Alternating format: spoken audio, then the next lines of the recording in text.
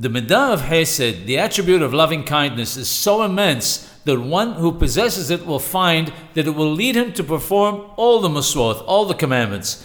The reason is because once it becomes part of the person, he won't transgress any of the mitzvot, because to transgress would cause harm to the world, and his nature is to cause only kindness and good.